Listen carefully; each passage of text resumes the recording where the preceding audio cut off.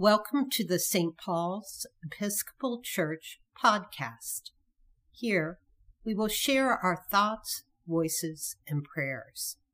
St. Paul's is a progressive community of faith with ancient roots.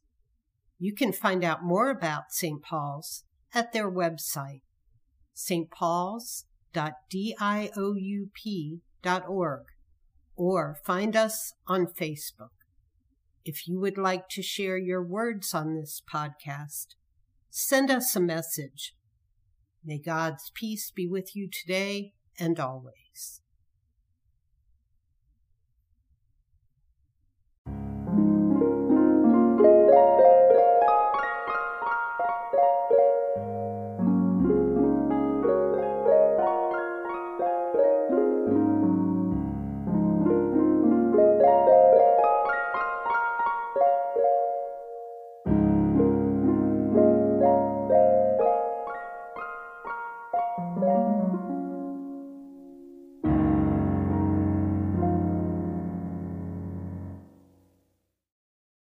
In today's podcast, Charlie West shares his thoughts on the readings for this Sunday, the reign of Christ, Christ the King, and he gives us a prayer. You can read along in Charlie's blog, Words Twice a Week, at wordstwiceaweek.blogspot.com.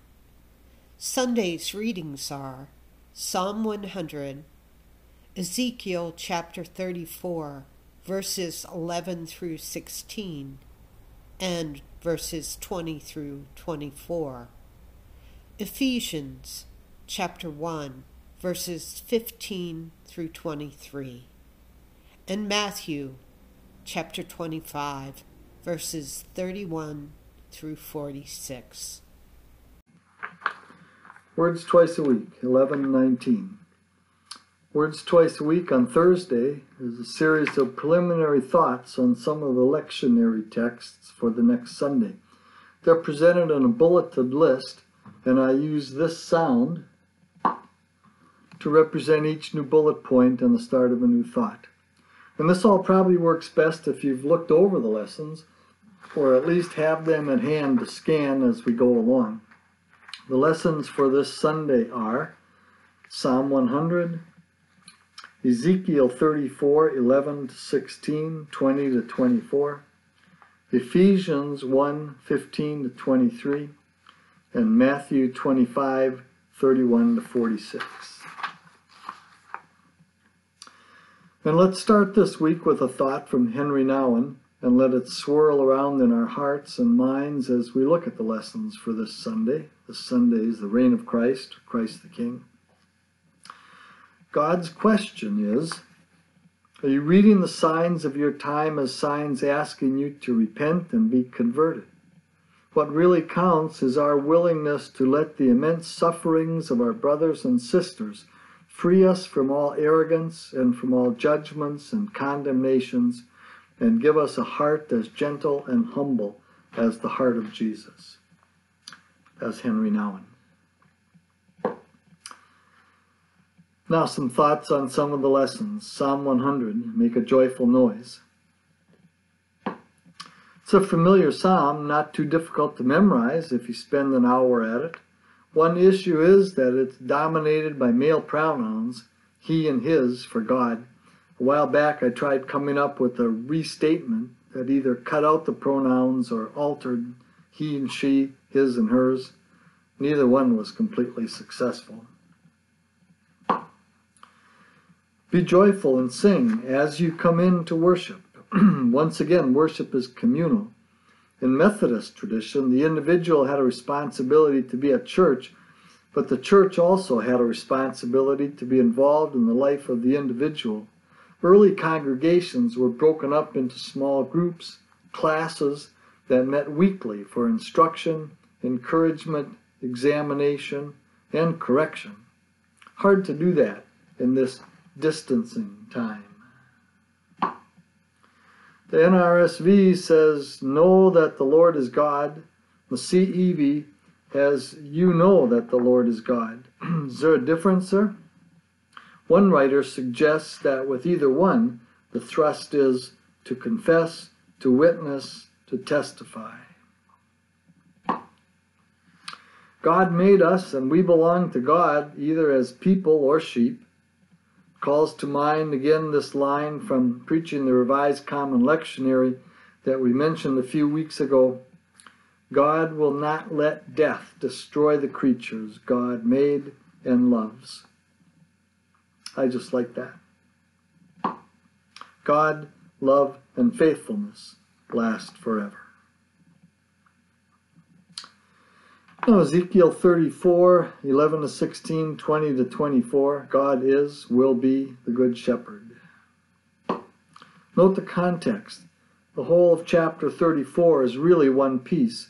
In verses 1 to 10, God, or Ezekiel, have condemned the past kings of Israel who have not taken good care of the people, possibly with an eye to them ending up in the Babylonian exile. Now God will shepherd the people, gathering them from where they have been scattered, feeding them, making sure they have water enough to drink and wash with. But God will also feed them with justice. As verses 17 to 19 point out, there are sheep and then there are sheep. The stronger sheep have pushed the weaker sheep away from the food and the watering hole. I especially like the image when the prophet says, some of you drink the clean water and then tromp around in it, muddying it so that the others can't drink it. It used to be common to say that we all live downstream from some and upstream from others. Where do you think you spend most of your time?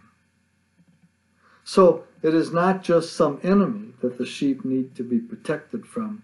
It's also other sheep.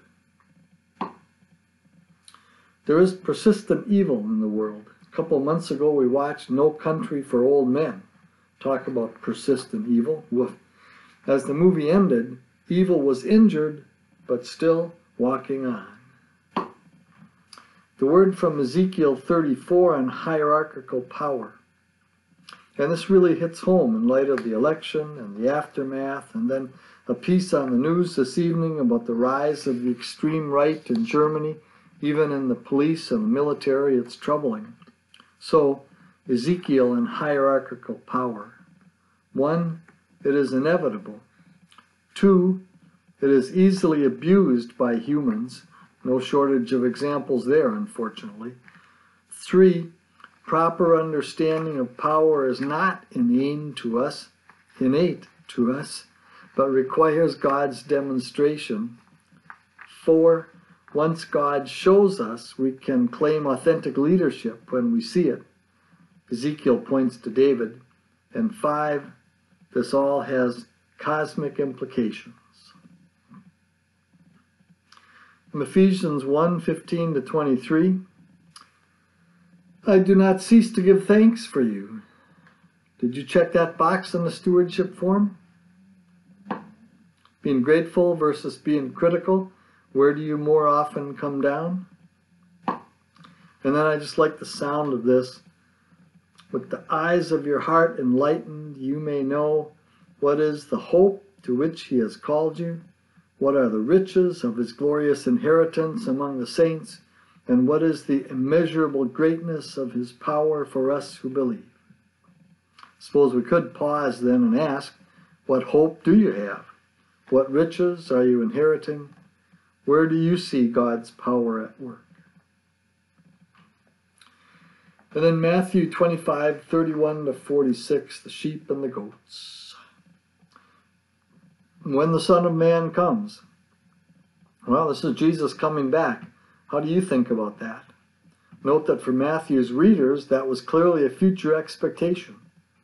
Could we say that for our time, it suggests God is and will be active in the world? That God makes a difference?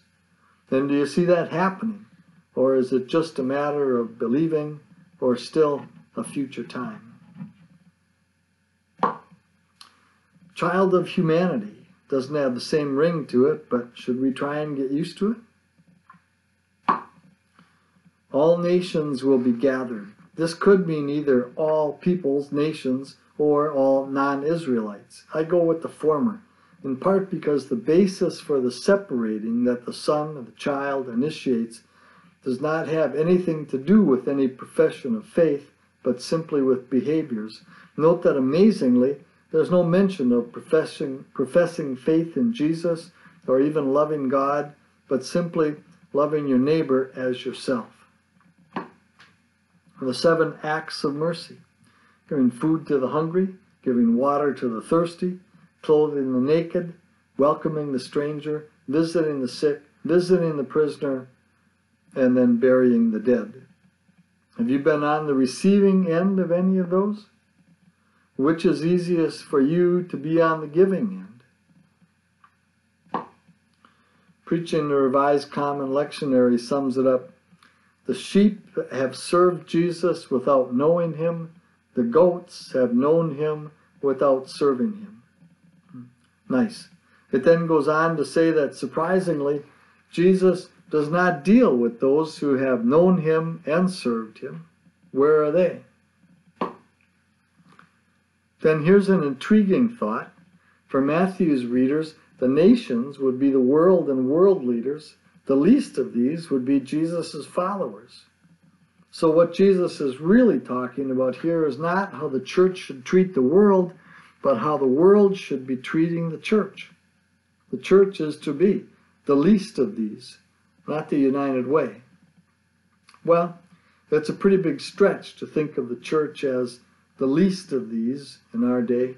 One writer notes that to be involved with the least of these means to be implicated, linked, even guilty by association. And I like this from Richard Swanson.